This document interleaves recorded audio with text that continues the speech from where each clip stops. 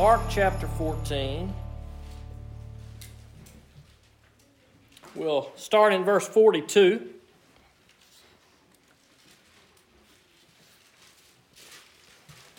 And Jesus is in the last few moments he will spend with his apostles. We're going to be in Mark chapter 14 for a little while. It's the third longest chapter in the New Testament, and it's second longest chapter is Matthew 26, and they cover the same events. They're very similar in what they cover. And I won't tell you what the first longest chapter is in the New Testament. You can look that up after church, not during the sermon, if you're curious to know what that is. But Matthew 26 and Mark chapter 14 are similar. Also Luke 22 and John chapter 18 all cover these events, and they all have different details. It's important if you want to study those this week. I would encourage you to do that. This everything that's going on here in the garden, because if you read Matthew, Luke, John, and Mark, then you are going to get a few different details that are going to help fill the story out a little better. Some different perspectives and some things that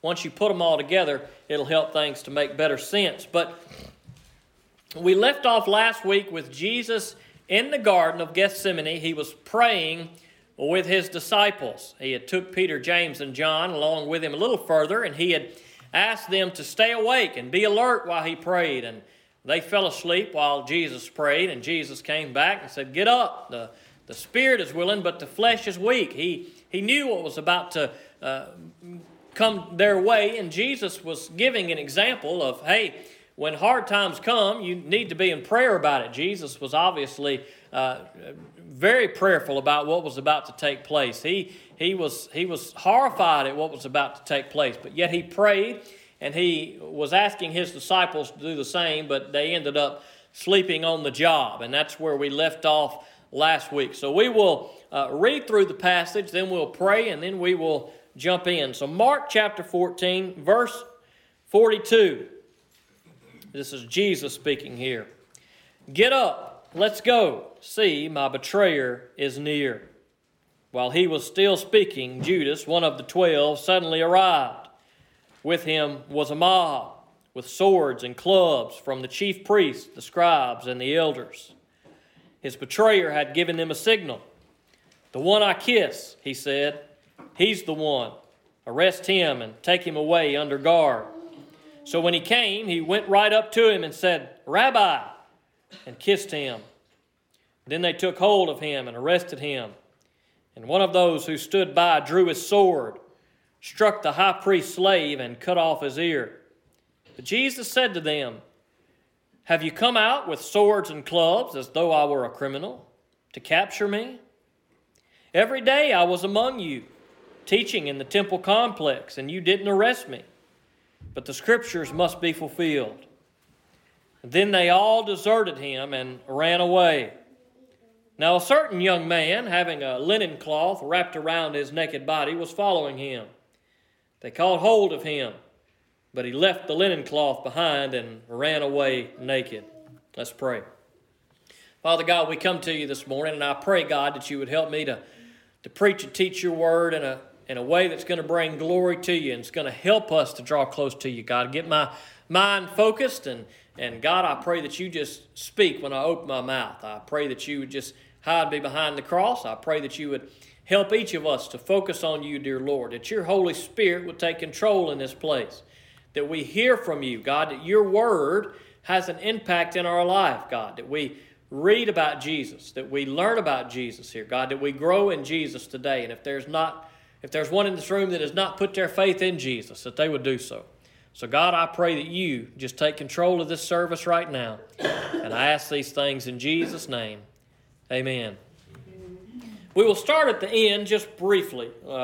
And that is the last verse that we see here in verse 51 and verse 52. We see mention of this young man who was wearing nothing but a linen cloth, and as he was grabbed when the guards were there to arrest Jesus, and he began to run, and the linen cloth was pulled away from him, and he ran away naked. That's a unique part of this story, an interesting part of the story, and I don't know that it plays any real significance to the story, and you may question why in the world is this detail there. Well, I'm really not sure why it's there, but the most agreed upon solution as to why this is there and what this means is it has been suggested by many that this man that's being referenced is none other than Mark himself, that this was Mark, the one who is writing this account, and it was he who was there, whose linen cloth was ripped off, and he ran away naked, but he didn't mention himself by name. And so I wanted to just talk about that for a second, because it may have piqued your curiosity, and I don't know a good answer as to why that was in there or who that young man was. It is possible it was Mark, or it's possible that it was someone else, but it doesn't play any major significance, at least I don't believe it does, in the understanding of this story. But we start off in this passage with where we left off. Jesus had prayed with his disciples, and then he tells them, "Get up, let's go. My betrayer is near." The time had come. The mission that Jesus had come to complete was about to be here. The time had come. Everything he had done was point people to the kingdom of God. He had done God's work. He had done the work of the Father. He had prayed up. He was ready to do the will of the Father.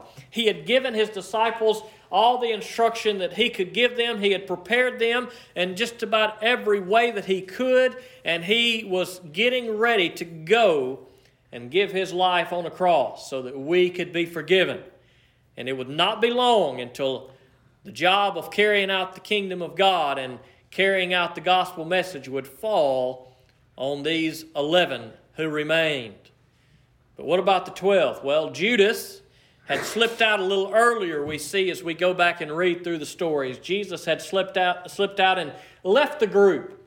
And that's because Judas was getting ready to betray Jesus. And so as Jesus is in Gethsemane with the other 11 disciples, he knows that his betrayer is near.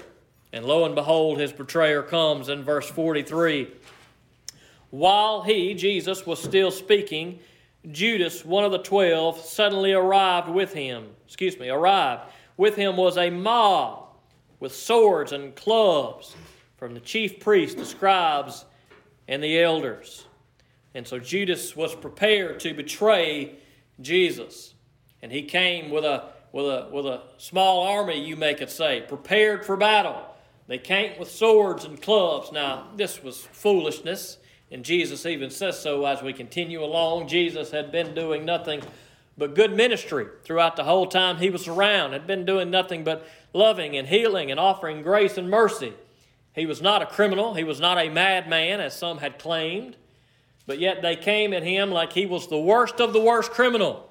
With the clubs and the swords, they were prepared. Whatever they had to do, they were going to take Jesus down that night. They were going to arrest him. They were going to bring him in. Now, it's interesting here that Jesus' life was very public. Jesus was always in public places. He was always around other people. And we may wonder, why didn't they just arrest Jesus at any time? They could have arrested Jesus. Why in the world did Judas even have to betray Jesus? That may be a question you've considered. It's a question that I've considered. I mean, it's not like they didn't know who Jesus was. It's not like he was somebody that no one knew his identity. Everyone knew his identity. They knew what he looked like. They knew what he taught. They knew the things he had done. So why was Judas required to betray Jesus? Why was that necessary? Well, I believe it was probably necessary because of the large following that Jesus had.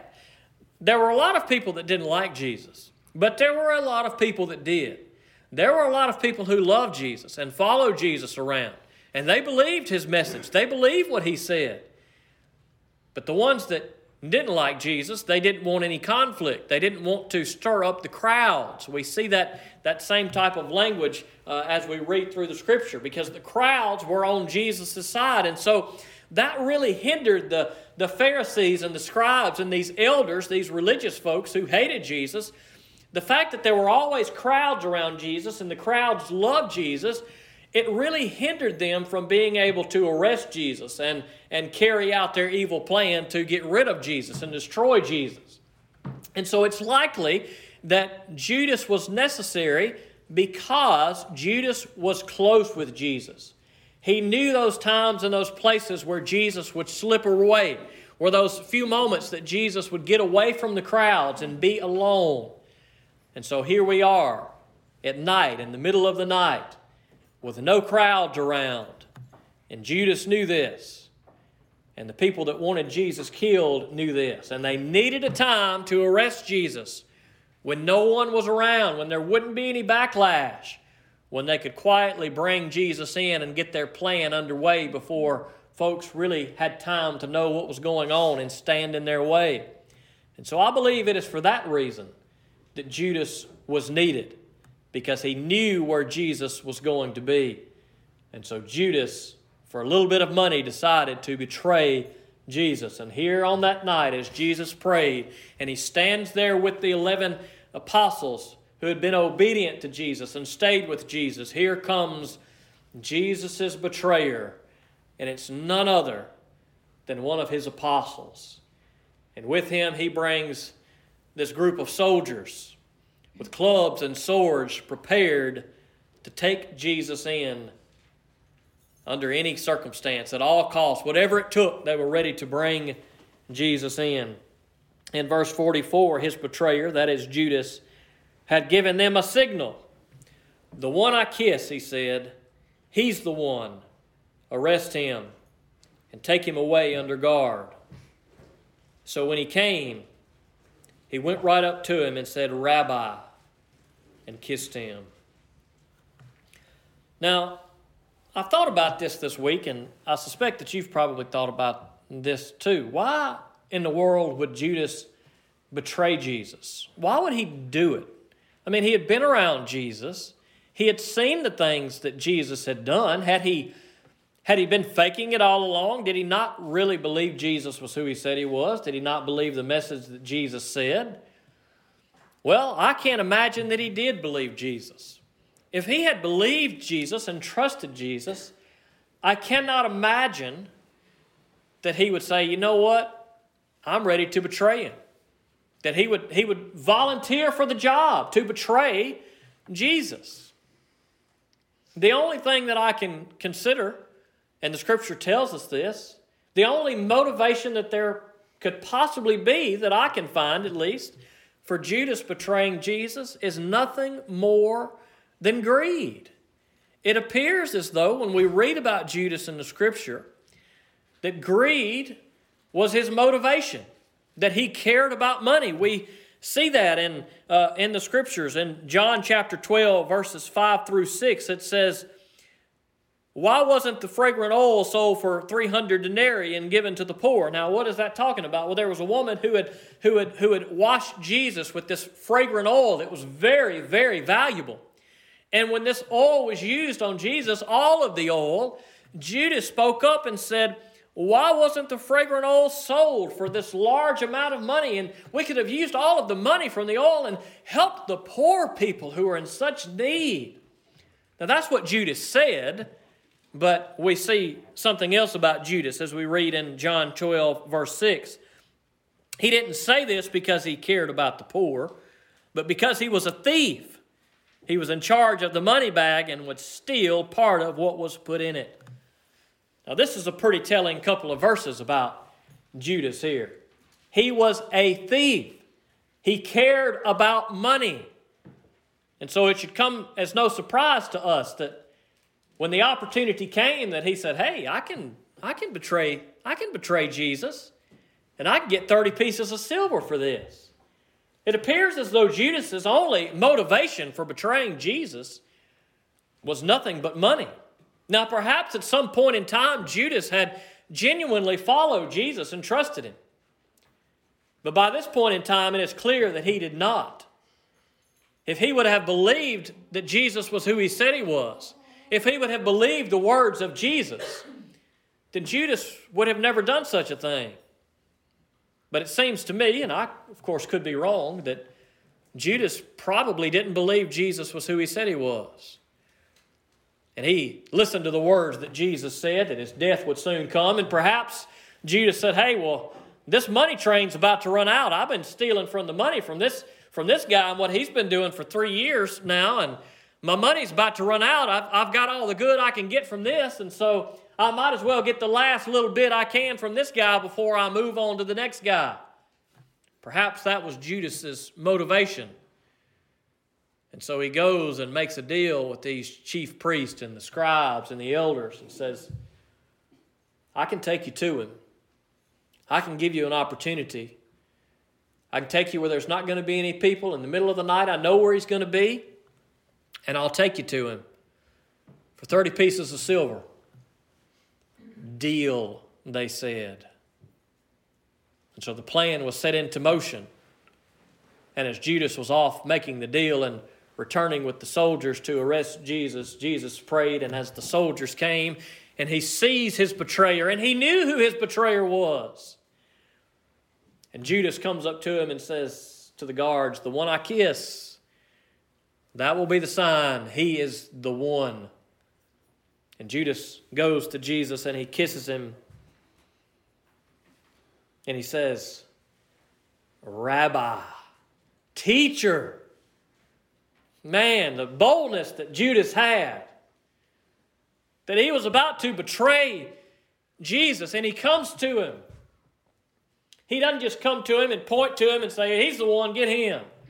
He comes and he kisses him. Jesus, the Savior of the world, the Son of God. The boldness and the arrogance that Judas comes and he kisses Jesus. And he refers to him as Rabbi, teacher. Man.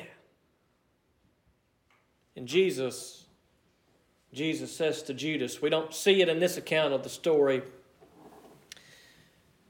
but we see it in Matthew chapter 26, verse 50. And Jesus says to him, friend, why have you come?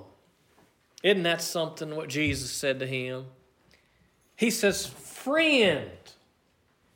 Jesus knew who Judas was. He knew he was a thief. He knew he was a betrayer. He knew what he was coming to do. He knew that he was going to betray him with a kiss. I might would have said, you scoundrel. You dirty, rotten dog. You come and you kiss me and you call me teacher. How dare you? Praise the Lord, I wasn't sent to be the Messiah. I would have failed. Maybe you would have too. That's tough, right? When somebody you love comes to you and they kiss you and call you teacher and betray you to death on a cross. And Jesus said, friend, why have you come? Now, that's a good example for us to live by, brothers and sisters in Christ. If we say we are going to follow the example of Jesus Christ, we are to treat our enemies like our friends. That must have been a difficult moment for Jesus. Doesn't appear to be too difficult for Judas. But oh, the hurt that Jesus must have felt. A hurt that you and I can relate to in some sense. What a hurtful thing when you are betrayed by a friend, by a family member. We see that in Psalm 55. We preached on this a few months ago. You may recall this passage, but we can't help but think about Jesus when we read it. In Psalm 55, verse 12, it says, now, it is not an enemy who insults me, otherwise I could bear it. It is not a foe who rises up against me, otherwise I could hide from him. But it is you, a man who is my peer, my companion and good friend. We used to have close fellowship. We walked with the crowd into the house of God. Well, that psalm sounds a lot like what Jesus may have been feeling in that time. This is a psalm of David, but we can only imagine that Jesus felt something similar. If it would have been an enemy, it would have been easier than if it was his friend. A very man that Jesus had poured into for 3 years and had loved and had taught. and was preparing for something better that was never to be. Because Jesus knew what was going to occur. And Judas came, and with a kiss, he betrayed the Son of God. Verse 46. Then they took hold of him and arrested him. And one of those who stood by drew his sword, struck the high priest's slave, and cut off his ear.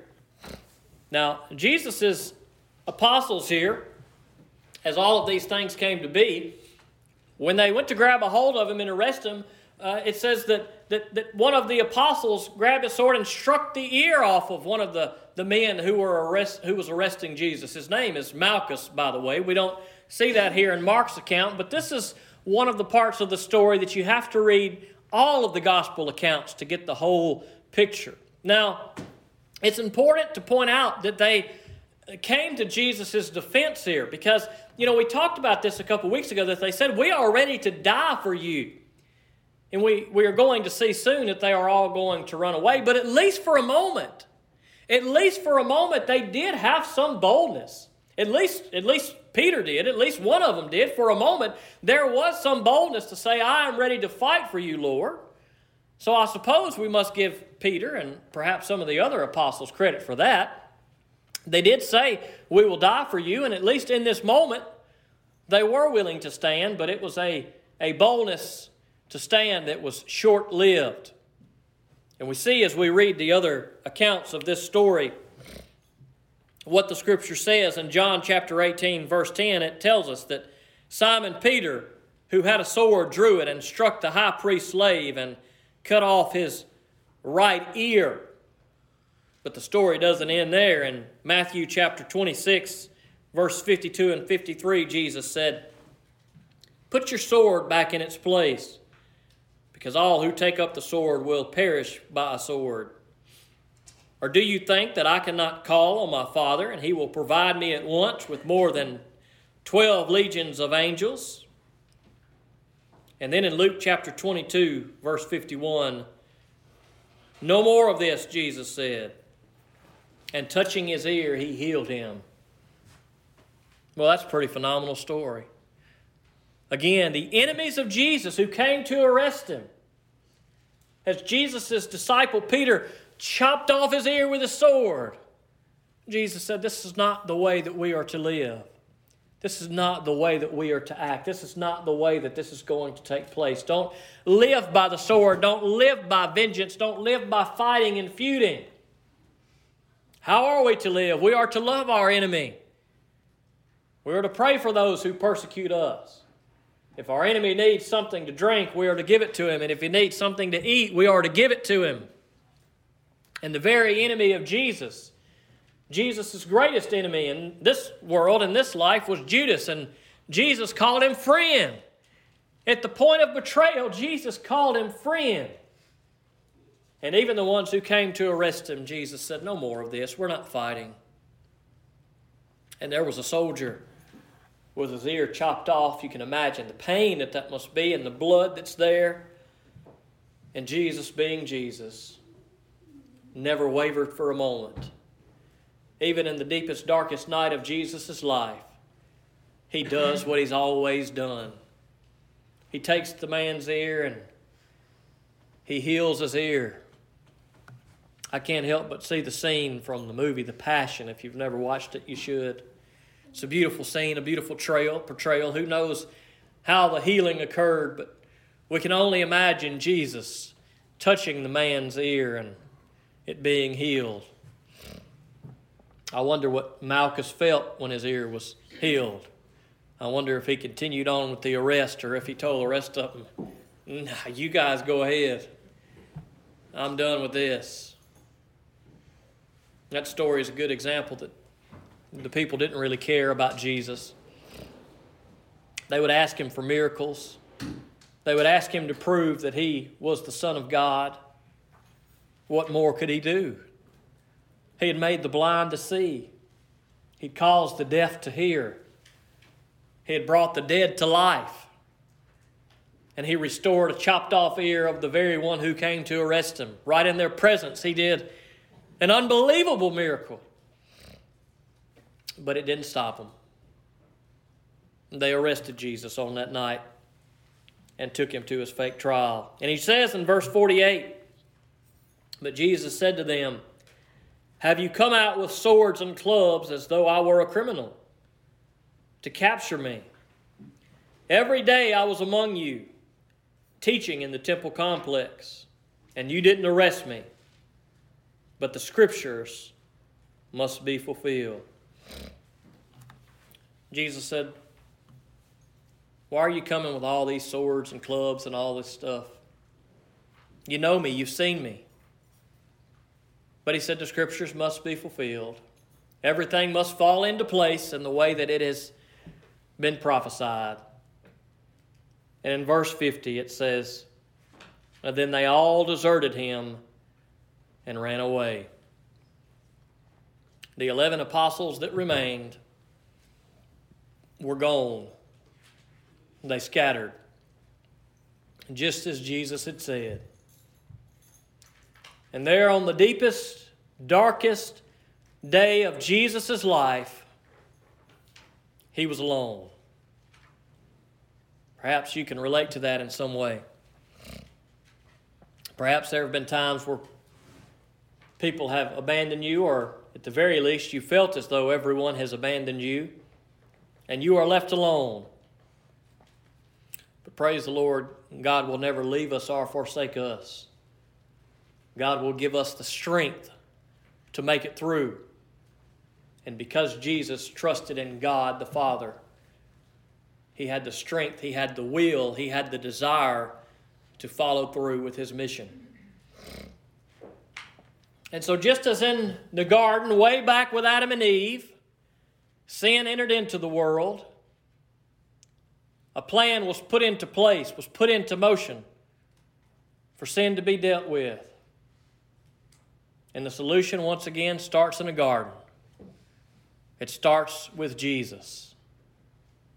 While Adam was a human who brought sin into the world that we all are cursed by, it was in this garden of Gethsemane that a new Adam would come, that a better Adam would come.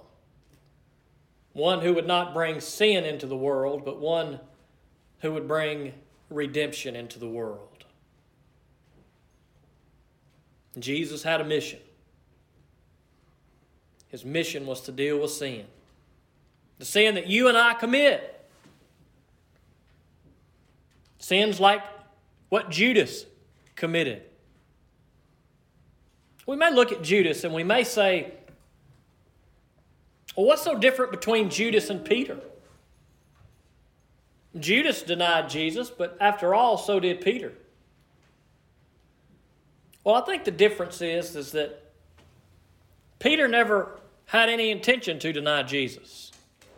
Peter loved Jesus. Peter desired to do what Jesus said, but he failed. Judas never appeared to have the desire to follow Jesus. He had the desire to betray Jesus. And there's a big difference there. Perhaps we see something similar in the Old Testament with Saul, the king of Israel, the first king of Israel, and David. We may look at both of their lives and we may say, well, what's the difference between David and Saul? They both sinned. Why did Saul's situation get so bad, and why was it so different than David? They both did horrible, sinful things. Well, the difference was that David was seeking God and failed. Saul failed because he was not seeking God. And there's a difference there. Now, as Christians, perhaps there are times that we are like Peter. Hopefully, we desire to live for Jesus. We are bold in saying we will live for Jesus. We try our best to live for Jesus. But there are times that we fail. And those times are called sin. But I hope that none of us in this room today are like Judas, who care nothing about Jesus, but only care about our own gain. When we seek Jesus and fail, that's one thing. But when we don't seek Jesus at all, that's a whole different problem. In some ways, however, we are not so unlike Judas, because we have sin in our heart. Perhaps we have greed in our heart, hatred in our heart, anger in our heart, hypocrisy in our heart. The question is, are we going to let it take control of us, or are we going to take control of it?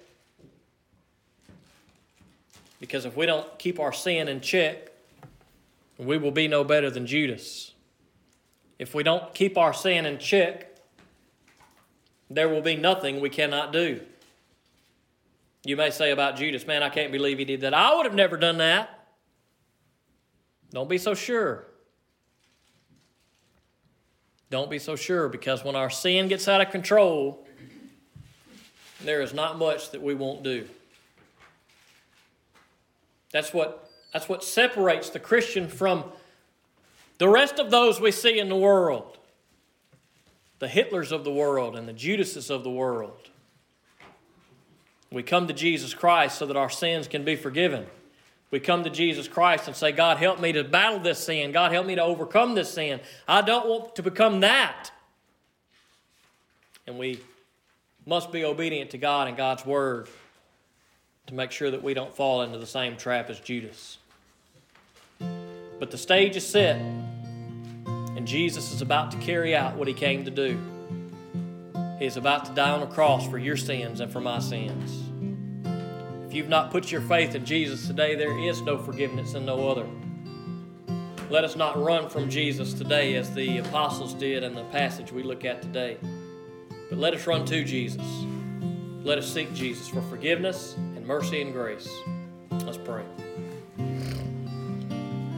God, we come to you this morning. We thank you for this good story, this good passage about Jesus. And I pray, God, that you would help us to learn from it and to grow from it, dear Lord. God, help us not to let sin lead us to dark, horrible things like that we see of Judas, dear Lord. Perhaps we are like Peter with a certain boldness, but also times that we fail. God, I pray that you help us to be restored. God, I thank you for Jesus. I thank you for his example to show us what it means to love our enemies. And God, I pray that we would show such love for those who come against us. Maybe, God, we are not going to be arrested. Maybe we are, God. We don't know. But even if we don't face a situation like Jesus, God, we do have folks that come against us. And so I pray, God, that you would help us to live like Jesus and to be like Jesus. Maybe there's one in this room, dear Lord, that has been running from Jesus for a long time. God, I pray that today that they would repent of their sin, that they would turn to Jesus, that they'd put their faith and trust in Jesus, and that they would be forgiven. God, the very Savior of this world stood alone that night in the passage we read. But God, he stood alone so we will not have to. God, he stood alone so that he could be with us. God, so that we can call out to you, so that you will always be with us. God, maybe there are some who feel alone today. Maybe there are some who feel hopeless today. God, let them know that Jesus is there, that he has overcome everything that we cannot. And I pray, God, if there's one that does not know Jesus today, they'd put their faith in him. And I ask these things in Jesus' name. Amen.